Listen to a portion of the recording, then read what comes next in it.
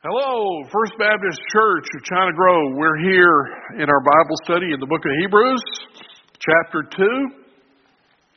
And it's obvious that we're going to miss finishing the book by about, 10 chapters, 11 chapters or so.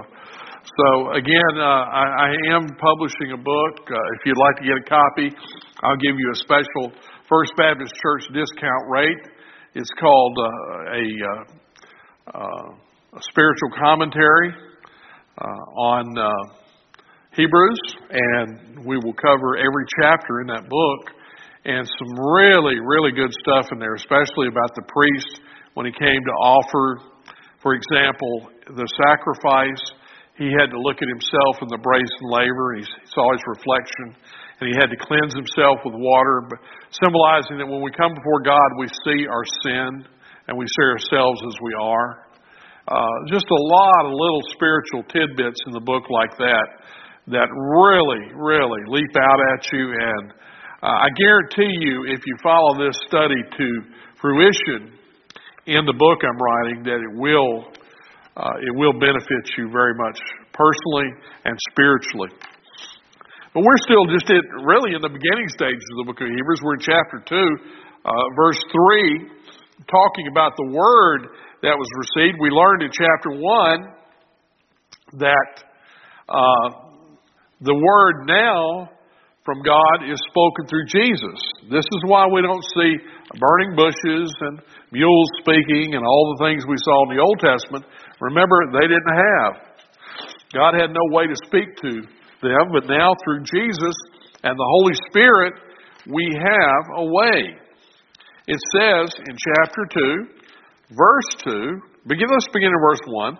Therefore we ought to give the more earnest heed to the things which we have heard, lest at any time we should let them slip. Now that's a key, because later on in chapter 5, Paul is going to address the fact that they have let the things that have been taught slip. And also that they have gotten off the foundation of the principal things of the Word of God, even the basic principles. They have slipped away from them. For if the word spoken by angels was steadfast, and every transgression and disobedience received a just recompense of reward, how shall we escape if we neglect so great a salvation, which at first began to be spoken by the Lord Jesus, and was confirmed to us by them that heard him, the apostles? God also bearing the witness, both with signs and wonders, and with diverse miracles and gifts of the Holy Ghost according to his own will. So God has spoken unto Moses in the Old Testament and others by angels. As a matter of fact, if you look back in Acts chapter 7, verse 38, you might want to look there. This is he that was in the church in the wilderness with the angel which spoke to him in Mount Sinai, and with our fathers who received the lively oracles, that's the word of God, to give unto us the lively oracles. Oracles is another name for the word of God. So it says there that angels, while Moses was up there, angels were speaking to him, helping him with what God was giving. So angels were helping. I always wondered how he carved out that 10 commandments. He didn't do that. Angels did that. And so he was receiving the word of God. But he says, look, in the Old Testament, the word given by angels received a recompense of reward. In other words, sometimes judgment.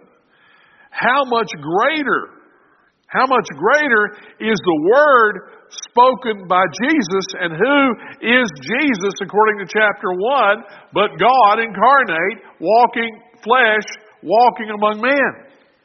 So if God himself spoke, if we neglect so great a salvation, how bad is that? Now remember, he's speaking to a bunch of Jews here. They accepted the Old Testament law. But what Paul is saying here, the writer, how much greater can Jesus be? He's superior to angels, superior to everything. And His Word, if we're neglecting His Word, that's even greater. That's worse. That's worse. Because it was spoken to us by the Lord Himself. How shall we escape? There is no escaping. There is no escaping if we neglect to respond to the gospel. What does it say? It says, if we believe not, we are condemned already because we believe not on the only begotten Son of God. So, we cannot neglect so great a salvation. As a matter of fact, this is borne out in Paul, in Galatians, where Paul mentions in 3:19 that the angels were helpers in the receiving of the law. But he also says, what does he say in chapter 1? Paul says to the Galatians, though we or an angel from heaven preach any other gospel unto you. In other words, they bring an angel from heaven even came and brought you another word than what I brought you. He's accursed. Because Paul recognized the fact that an angel could bring forth the Word of God. That's one of the ways the Word has been brought.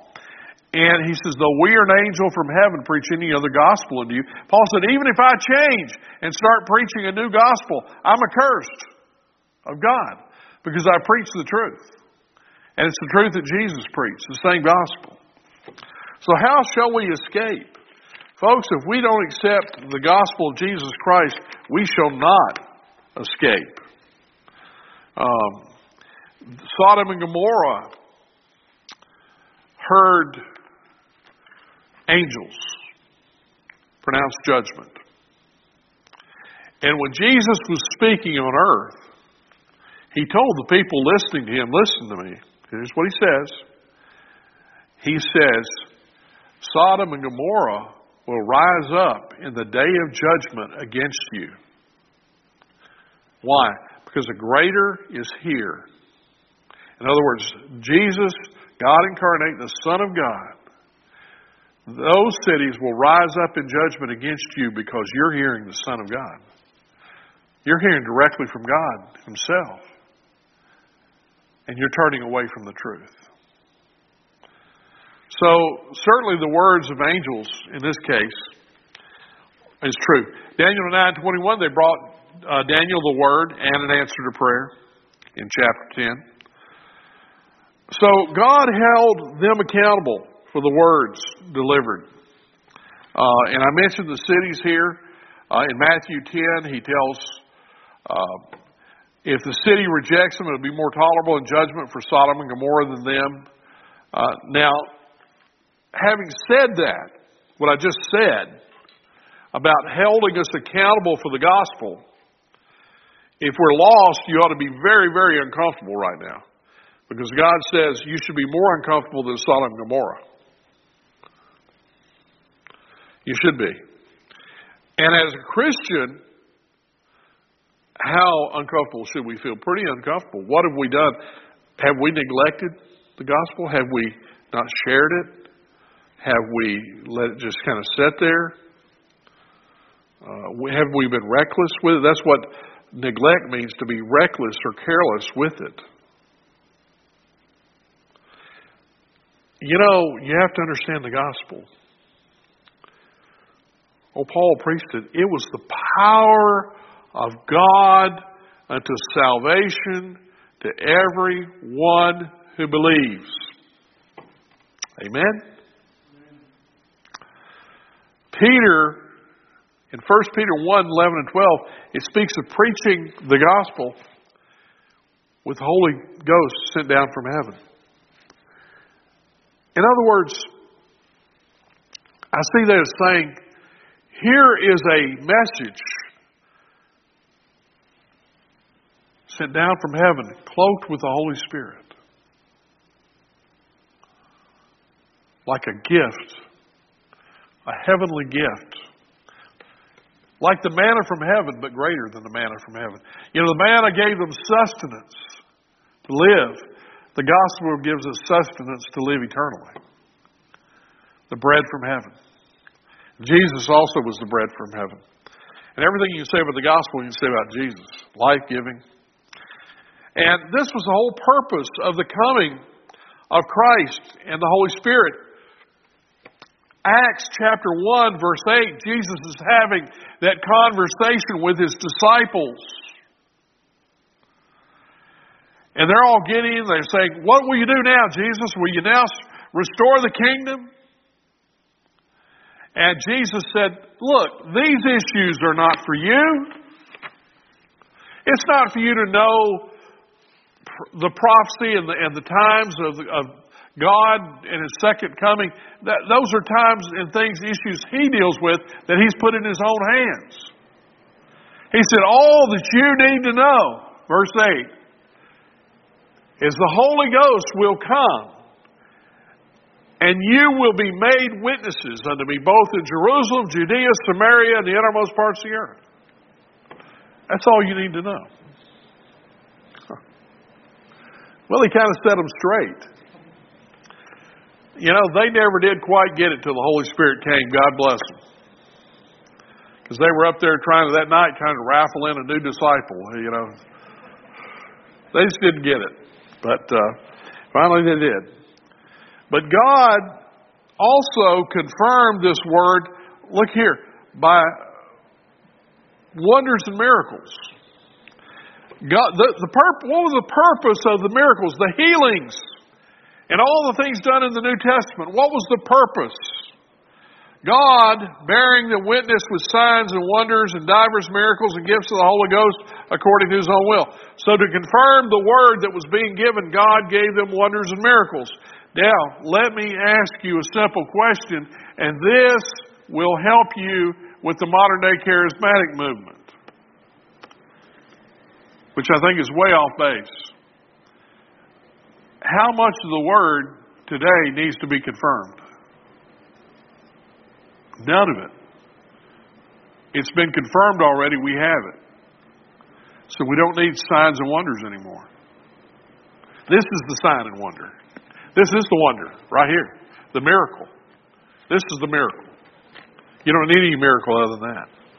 I spoke about the prophecies of Christ. It's a miracle.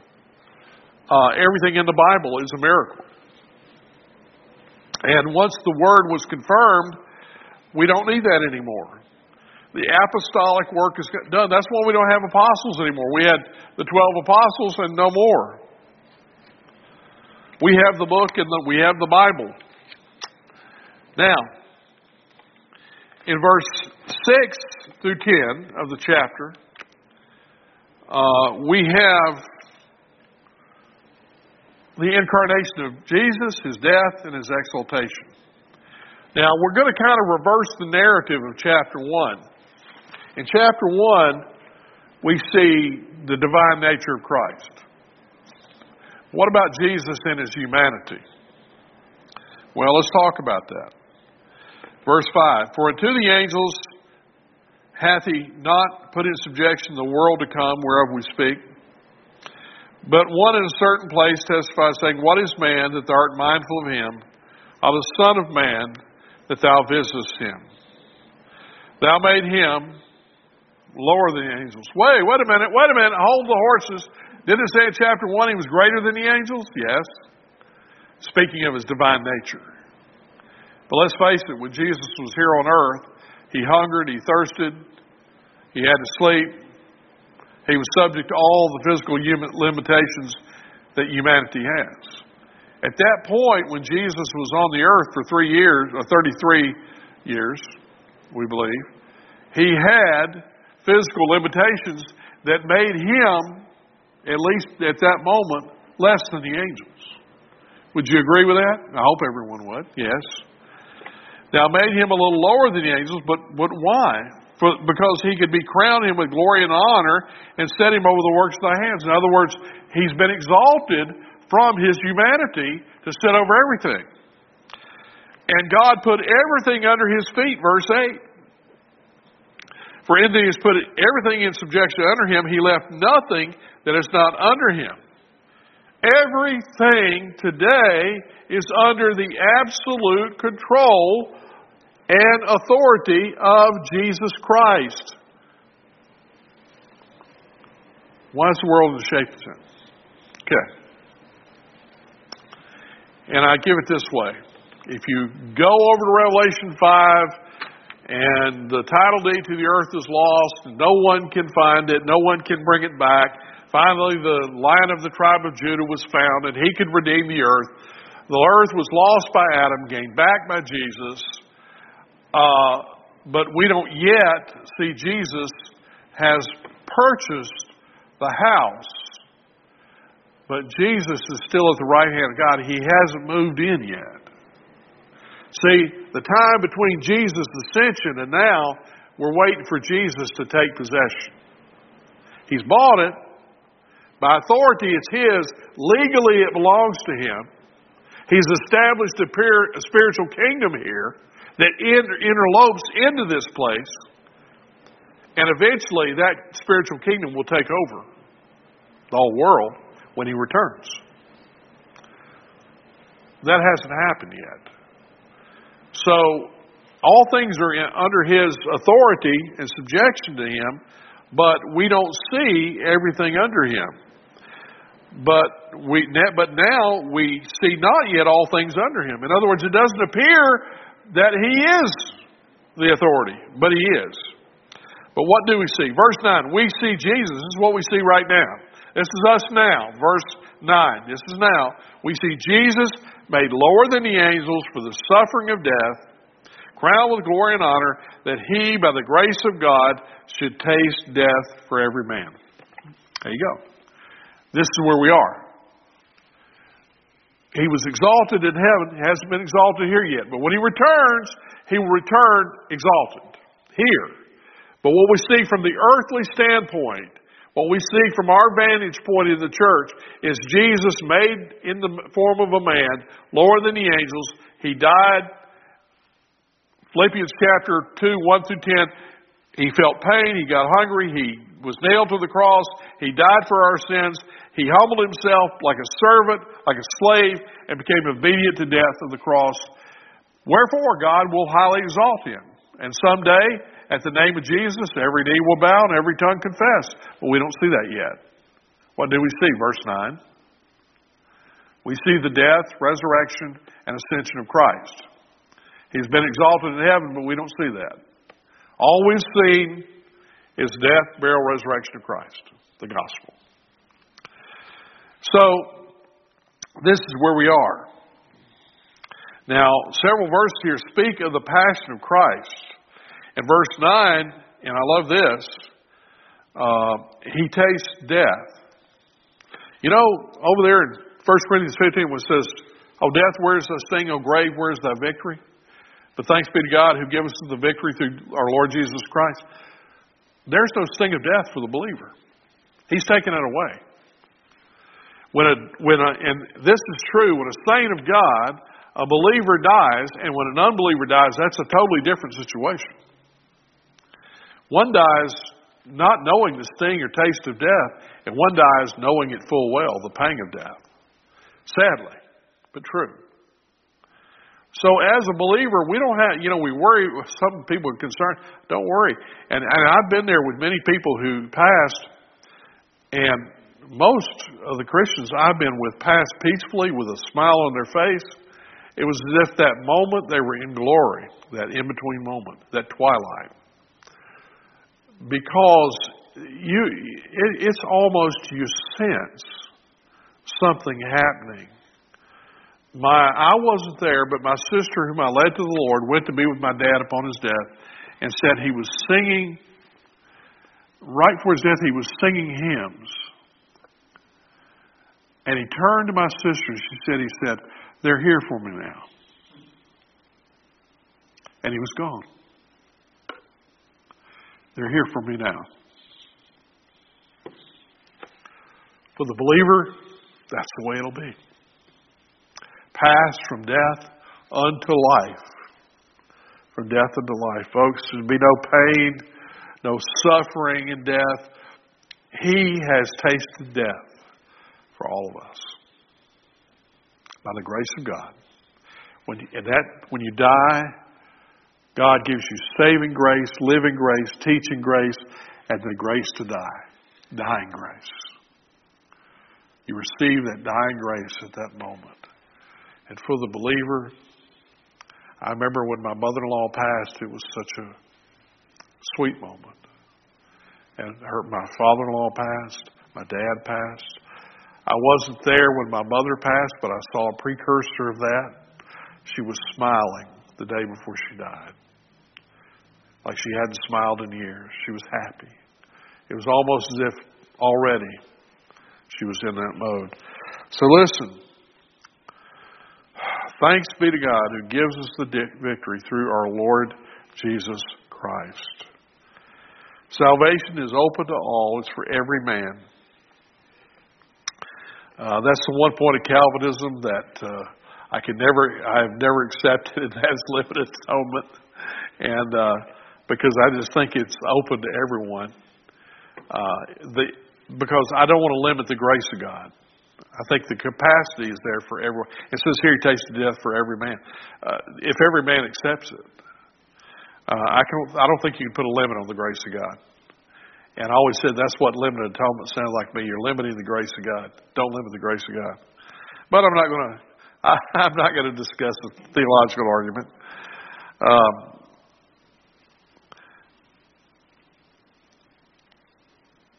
Here is just one more thing that He paid for everybody. It's not universalism, by the way. I don't believe in that. It's only for those who accept Christ and His grace. To me, it makes God love and righteous more profound than anything else. Grace offered, but often rejected, sadly. It doesn't mean the grace was never there. And then look at verse 14. And here's another blessing. Another blessing. For as much then as the children are partakers of flesh and blood, He likewise took part of the same. In order to save us, who are human beings, Jesus had to take on flesh.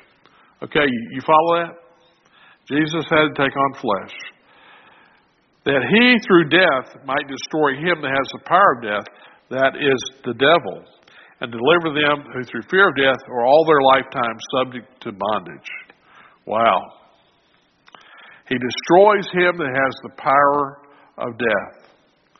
The whole reason for the incarnation is revealed here. Jesus had to be the kinsman redeemer. He had to take upon flesh. He had to be like us. We are flesh and blood. In order to save our souls, Jesus took part of the same.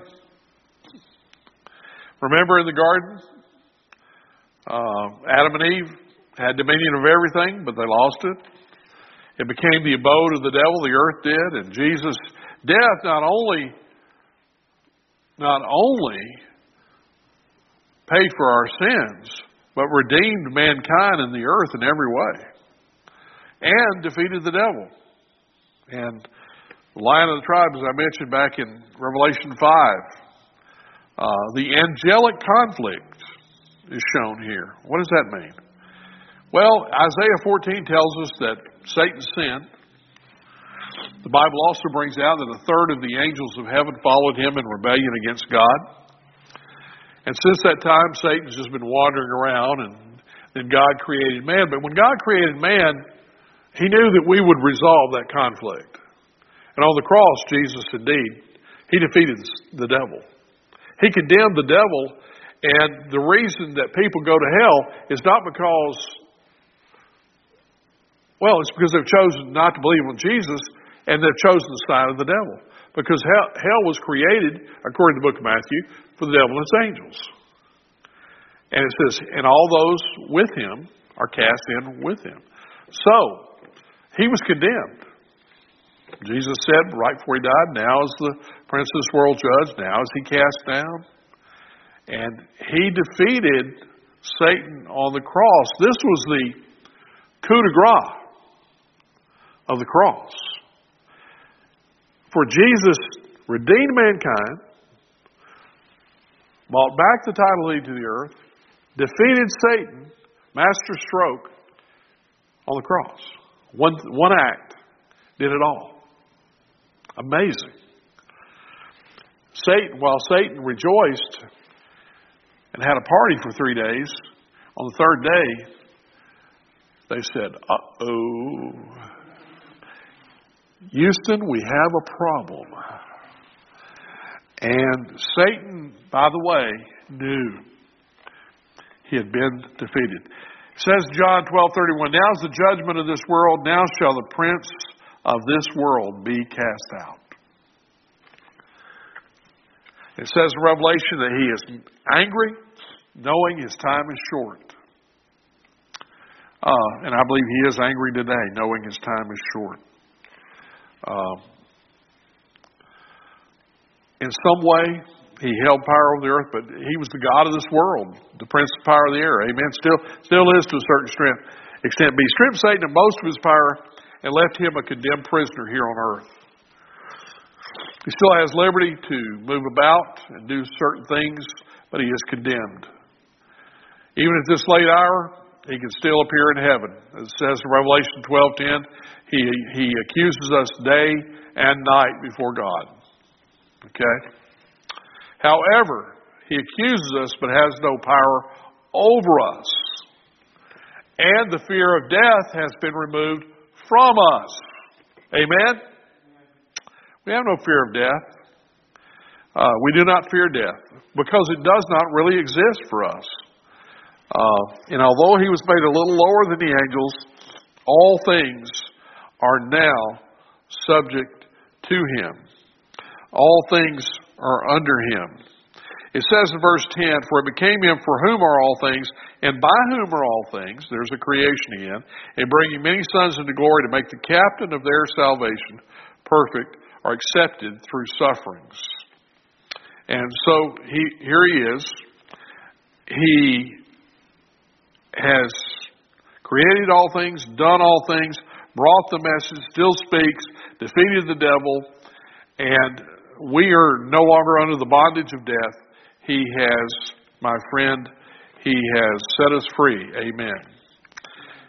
Verse 17, wherefore in all things it behooved him to be made like unto his brethren, that he might be a merciful and faithful high priest. He also continues to be our high priest in things pertaining to God, to make reconciliation for the sins of the people, which he did. For that he himself has suffered being tempted, he is able to secure or help those who are tempted. And we'll take up there next time. God bless you. I've enjoyed it. And this will be, I guess, our final Bible study. And I hope you folks have enjoyed me as much as I've enjoyed you. And I won't be coming to you even by taping anymore, unless needed. So there I say my farewell to you. I love you. And God bless you. Let's pray. Lord, thank you for the time. Thank you for Jesus. And Lord, we pray in his precious name. Amen. Farewell.